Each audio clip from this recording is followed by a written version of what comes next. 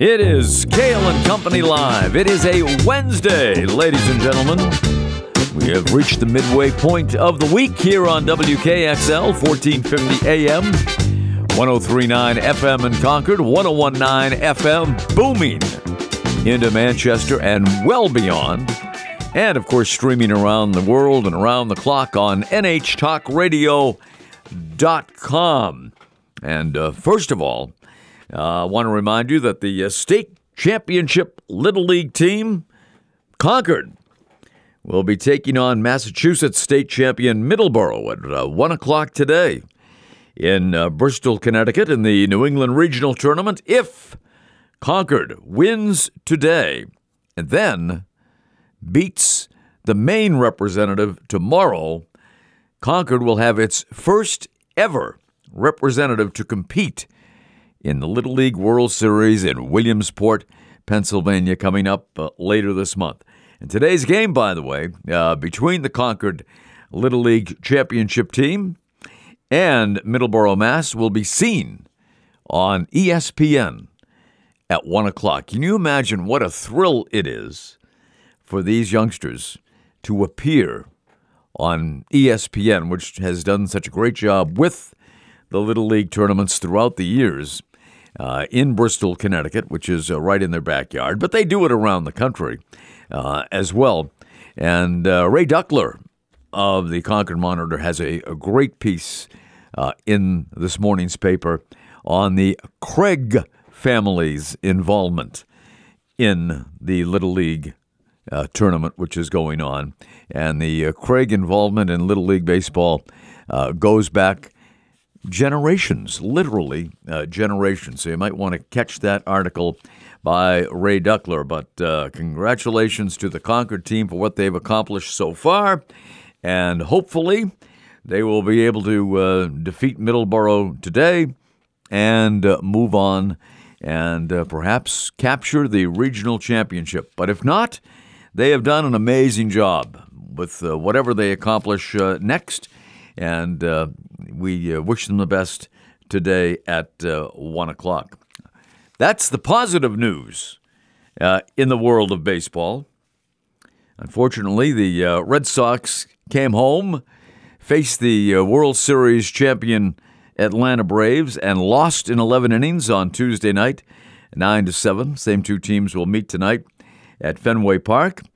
The New Hampshire Fisher Cats continued their homestand last night and lost to the Erie Seawolves 9-6 in Manchester. Now, if you're up and about, you're a baseball fan, you have, nothing on your plate for today and would like to see some good minor league baseball, there is a noontime game today at Delta Dental Stadium in Manchester. The New Hampshire Fisher Cats and the Erie Seawolves, who are the AA affiliate of the Detroit Tigers. The Fisher Cats, of course, the AA affiliate of the Toronto Blue Jays.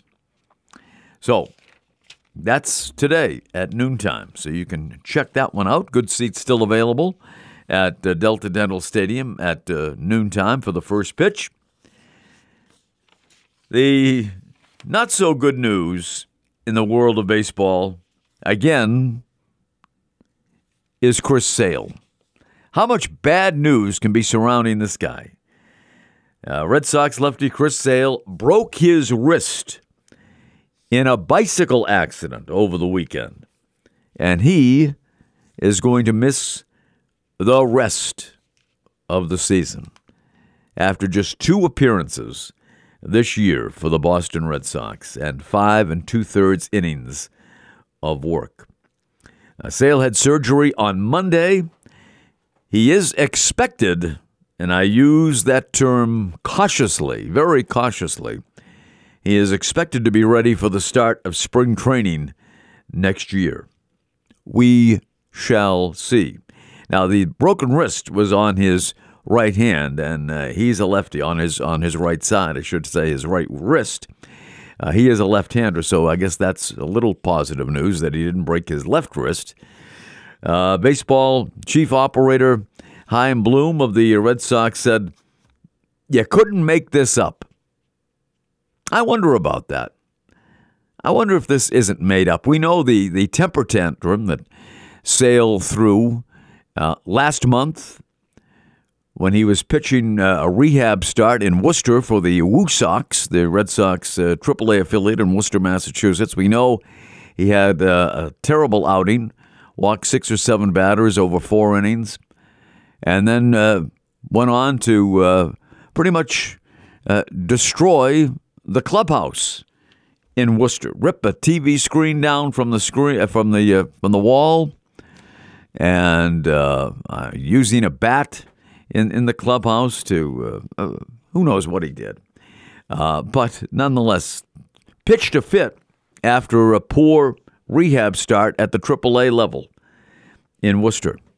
I am wondering if he actually did fall off his bicycle, or if this is a made-up story because Chris Sale got upset about something he was rehabbing that day at Boston College at their baseball facilities because Fenway was tied up during a couple of concerts they were having there last weekend. So he had to do some rehab work in an effort to get back into the Red Sox starting rotation. He was doing that work at Boston College. And apparently it was after that the alleged bicycle accident took place. I have my doubts. What is he doing riding around, first of all, after that broken pinky finger that he sustained on his left hand against the Yankees back on July the 17th?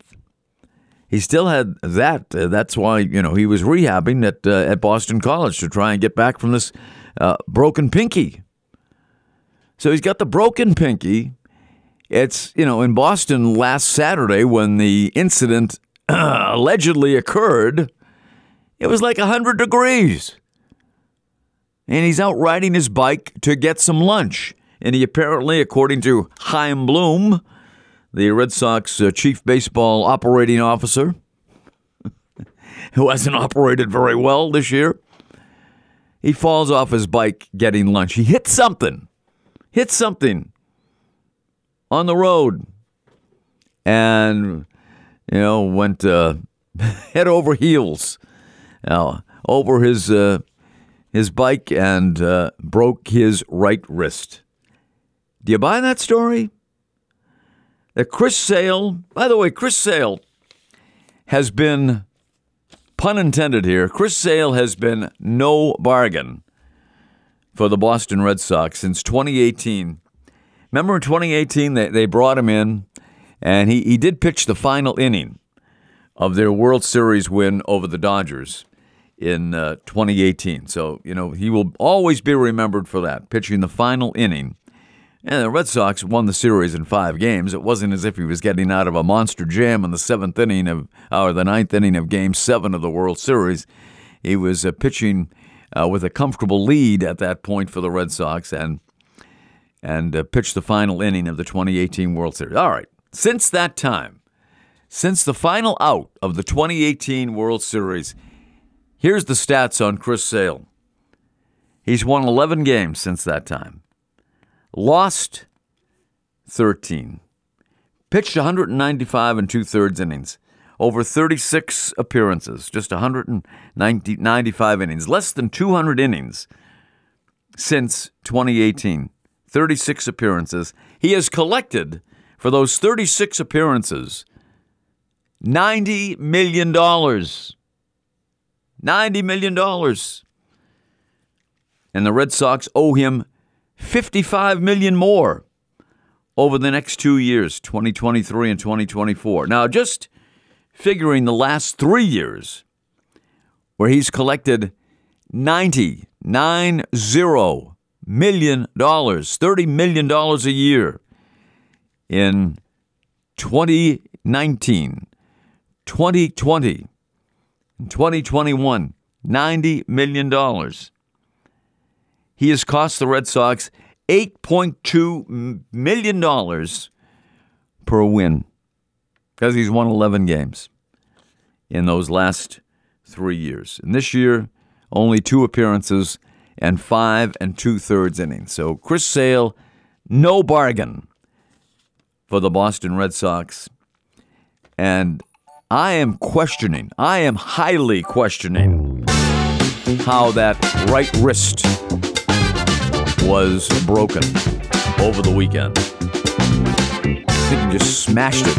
Was upset with his rehab at BC and smashed that right wrist into a wall at Boston College. It's also, by the way, a $20 million vesting option for 2025 should he meet certain criteria in 2024, like finishing in the top 10 in the Cy Young Award voting and not finishing 2024 on the injury list, which is highly, highly improbable for Chris Sale. All right, enough about Chris Sale. We will move on to other things. Have a great guest today. We'll tell you about him and more coming up right after these messages on WKXL and NHTalkRadio.com.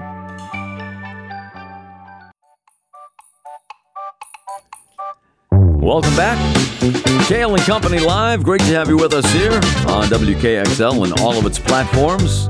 1450 AM, 1039 on the FM dial, 1019 FM in Manchester and beyond, and streaming at NHTalkRadio.com. Our guest around 8:35 this morning is going to be David Maraniss, and what an accomplished writer he is. He is an associate editor of the Washington Post, first of all, and a two-time Pulitzer Prize winner for journalism and a finalist 3 other times. And his latest book is called Path Lit, by Lightning. Path Lit by Lightning, The Life of Jim Thorpe. And if you don't know much about Jim Thorpe, it's understandable.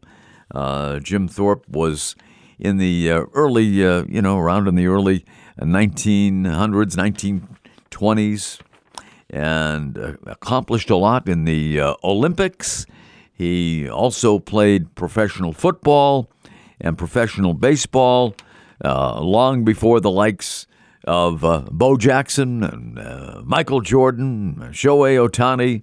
You can name the multifaceted athletes, you can name all you want, but arguably, Jim Thorpe might be the greatest all-around athlete of all time, and very little, really. There have been other biographies written about Jim Thorpe, but this one is really a page-turner, and I haven't made it through the whole book as yet. There's a lot of pages, folks, and there's a lot of great pictures, too, by the way. A lot of great pictures in this book. But the text is well in excess of 600 pages, and Mr. Maraniss is very well known for being extremely thorough when he researches what he writes. And he has written books, biographies of Bill Clinton, Barack Obama, Roberto Clemente, Vince Lombardi. And it'll be a pleasure to have him on the show to talk about his latest biography, this one dealing with Jim Thorpe, the great Olympian who, and we will find out the reason for this, had his Olympic medals rescinded back in 1912 from the Stockholm, Sweden Olympic Games. Of course, the big story that has been in all the newspapers and all the media in New Hampshire over the last few weeks was the trial of Volodymyr Zukowski. And the truck driver has now been found not guilty of manslaughter or negligent homicide in connection with the deaths of 7 motorcyclists in a 2019 crash in Randolph. It took the jury in Lancaster, New Hampshire, about 2 hours, just 2 hours, which seems like a very short amount of time for the deliberations. It took them about 2 hours to reach a verdict on the 15 charges that Zukowski faced. Zukowski faced 7 counts of manslaughter and 7 counts of negligent homicide, in addition to a charge of reckless conduct. He was found not guilty on all of those 15 charges. As the verdicts were read, Zhukovsky gasped, looked upwards several times, kissed his hand, and pointed up before taking off his glasses and crying. Several family members and friends of the victims were in tears as they left the courtroom. Jurors received the case shortly before noon on Tuesday, and the verdict was read at about 2:40 p.m. The judge in the case previously dismissed charges of manslaughter and negligent homicide that alleged that Zhukovsky was impaired at the time of the crash. The remaining charges related to accusations that Zhukovsky was acting recklessly at the time of the crash. Now, Zhukovsky did admit during the trial that he used heroin and cocaine on the day of the crash, but that he was not impaired by that during that evening when the crash took place. He's been in jail for the past 3 years as the case moved through the court system.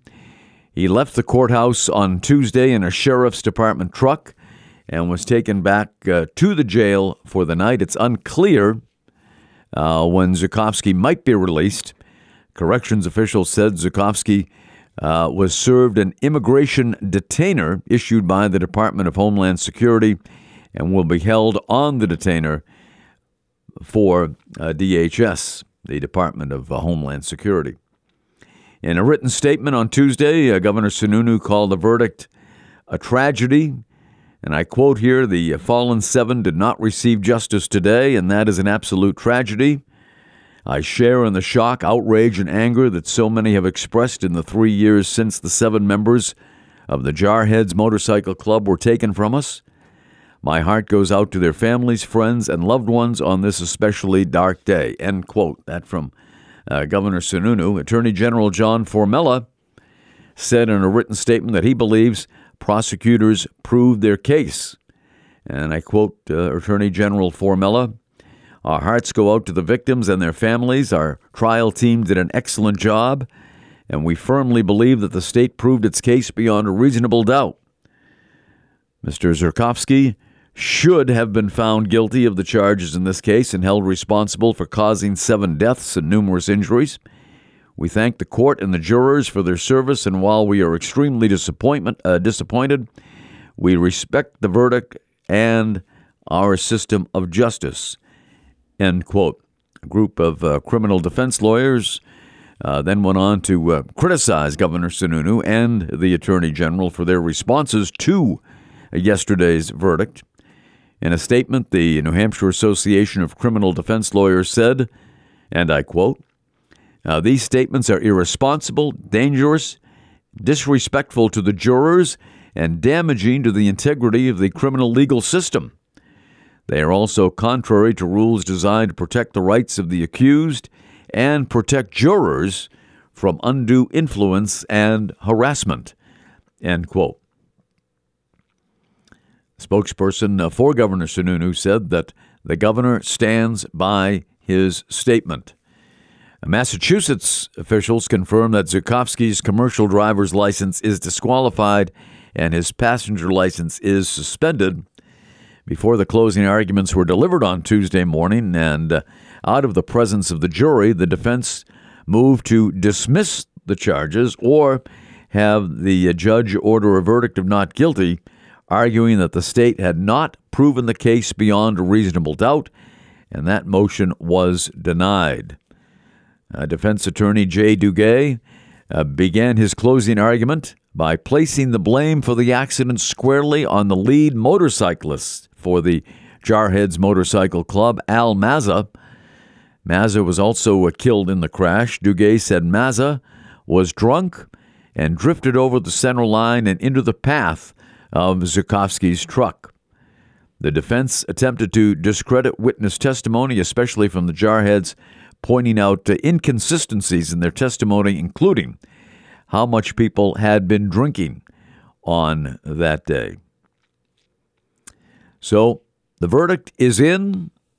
It took about 2 hours of deliberation to determine that the 15 charges of Volodymyr Zukowski would not stand up, and he has been, determined not guilty in the deaths of 7 motorcyclists back in 2019 in Randolph, New Hampshire.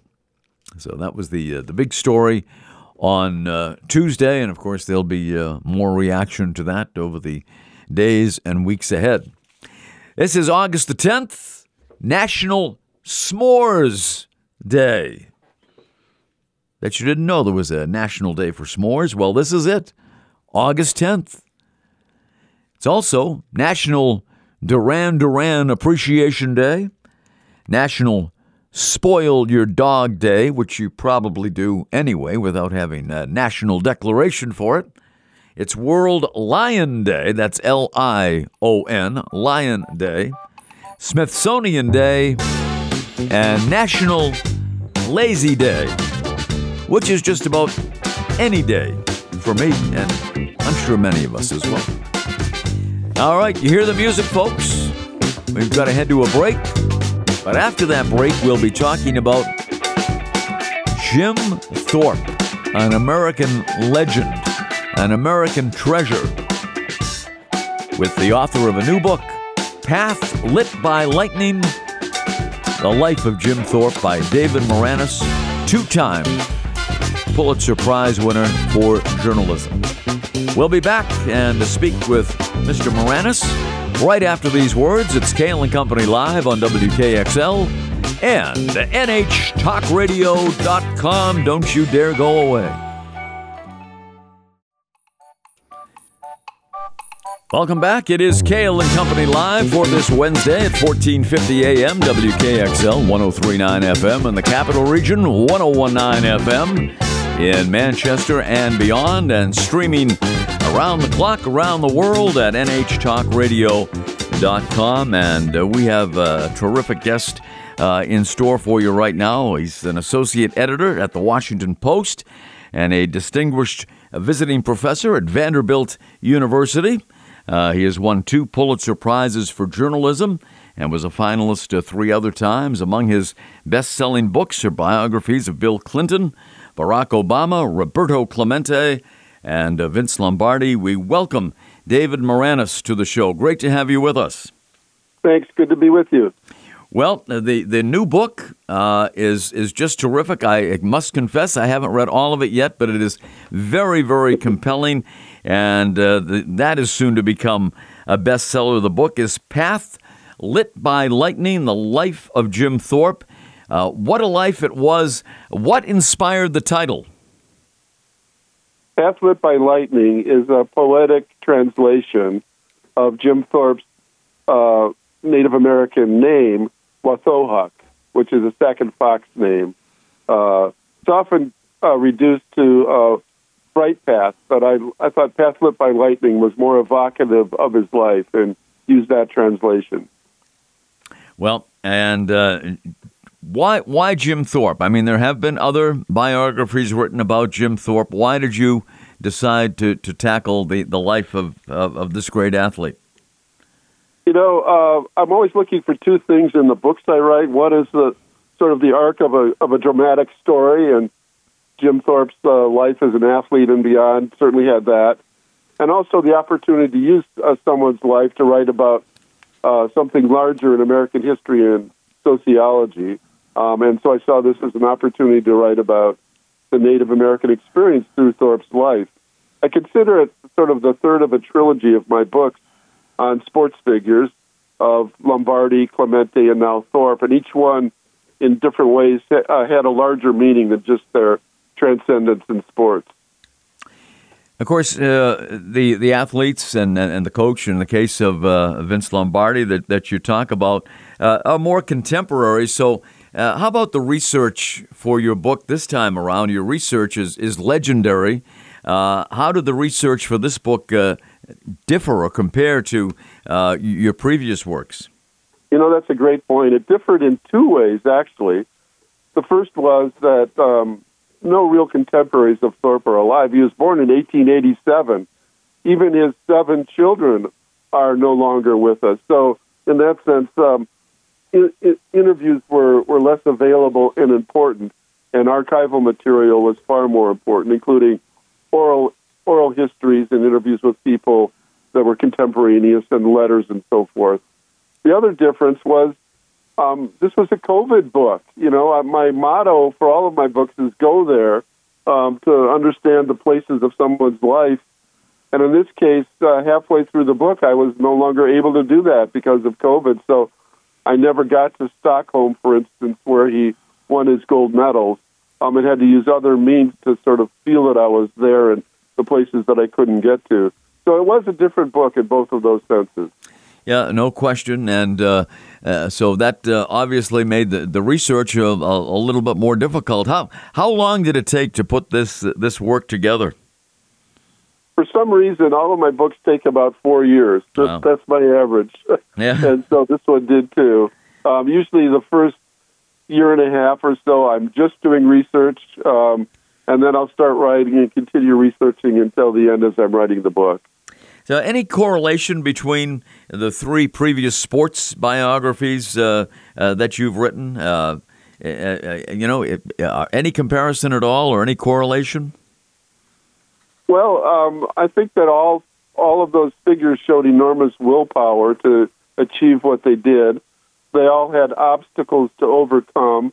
Vince Lombardi was an assistant coach for 20 years before he got his shot in Green Bay and thought he would never get his opportunity and was ready when he did. That was his obstacle. He also felt discriminated against as an Italian-American. Roberto Clemente had to, overcome both race and language to succeed in the United States. And Jim Thorpe faced many obstacles as well as a Native American. So I think the perseverance and ability to overcome obstacles is something similar in all 3 cases. Yeah, no question. And talking about overcoming obstacles, certainly Jim Thorpe is in that category. Tell us about the Carlisle Indian School, where he, began really his athletic career, where he prospered and went on to the Olympics. Tell us about that experience for him. Well, it's interesting. The school was the flagship boarding school for Native Americans, run by the federal government.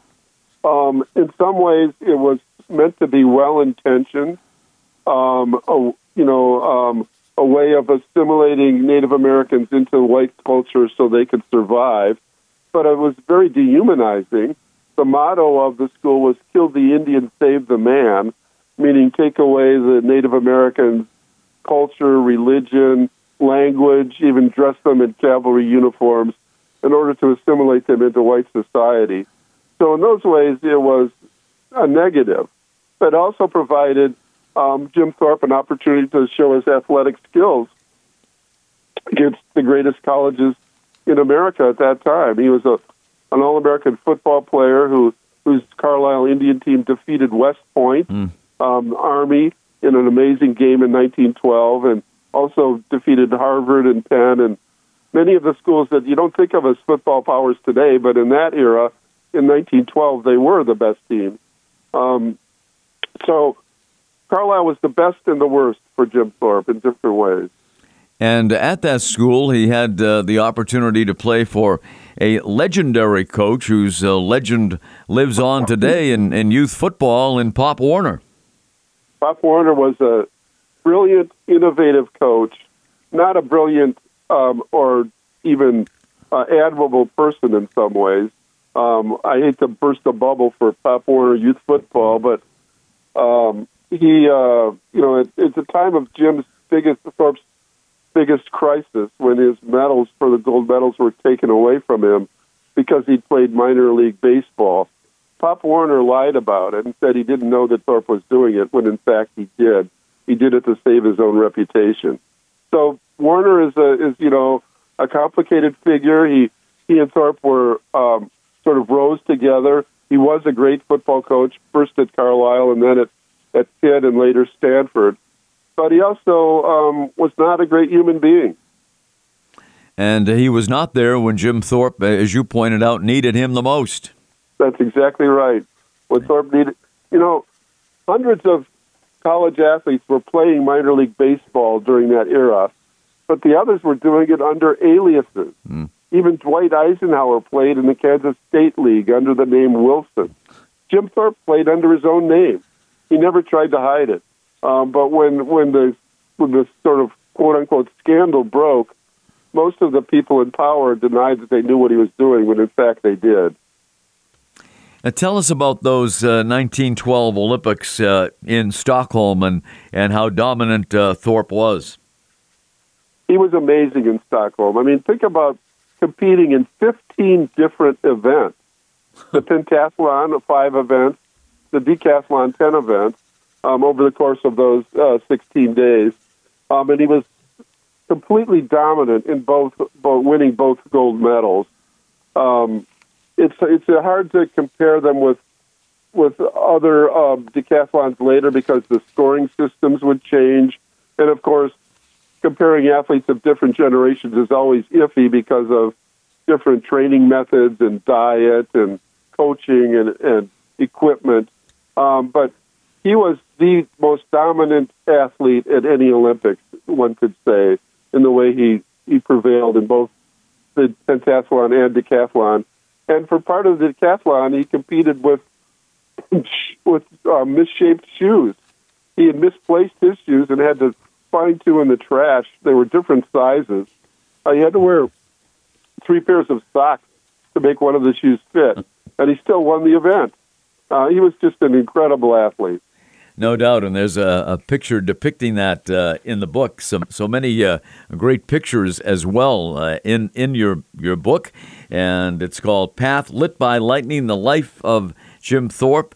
The author is our guest, David Maraniss, and as a Native American, as you mentioned, a member of the Sac and Fox Nation, he did face all kinds of racism throughout his life.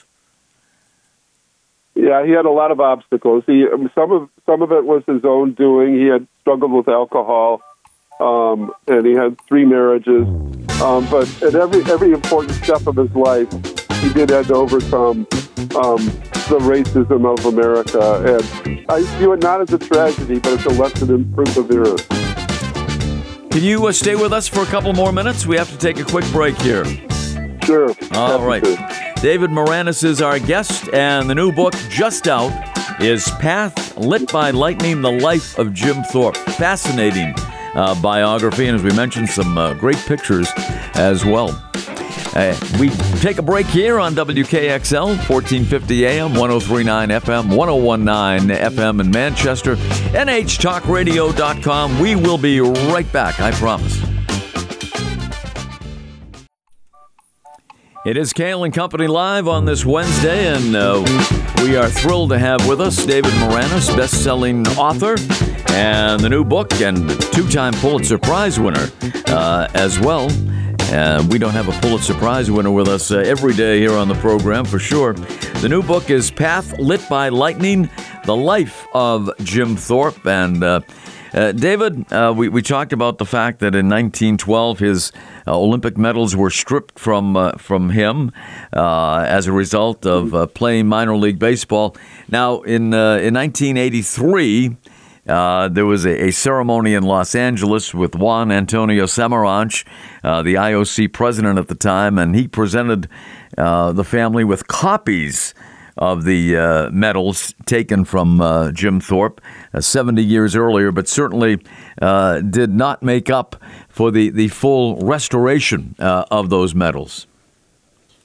That's absolutely right. And it only happened last month, actually, that the full records of Jim Thorpe at those Olympics were finally restored 110 years later. In 1983, it was sort of a half-hearted effort to give him retribution, and they gave his children sort of copies, replicas of the medals that he should have won that were taken away from him, but they did not restore his first-place finishes in the record books until just last month. The International Olympic Committee finally made that final restitution.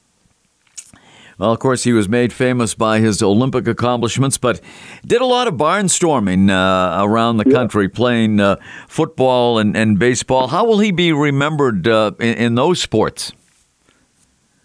Baseball is an interesting thing because he had trouble with the curveball, like so many great athletes. He was a better baseball player than Michael Jordan, for instance, who tried it. But he played on the New York Giants, never really got a chance to play much under John McGraw. But finally, for the Boston Braves in 1919, he played full-time, and he batted .327. He led the league in hitting for most of the year, up there with Ty Cobb and Babe Ruth and all of the sports sections. So he showed that if he was given the chance, he could have been an excellent baseball player as well. Football was his best sport. He was the greatest football player of that era.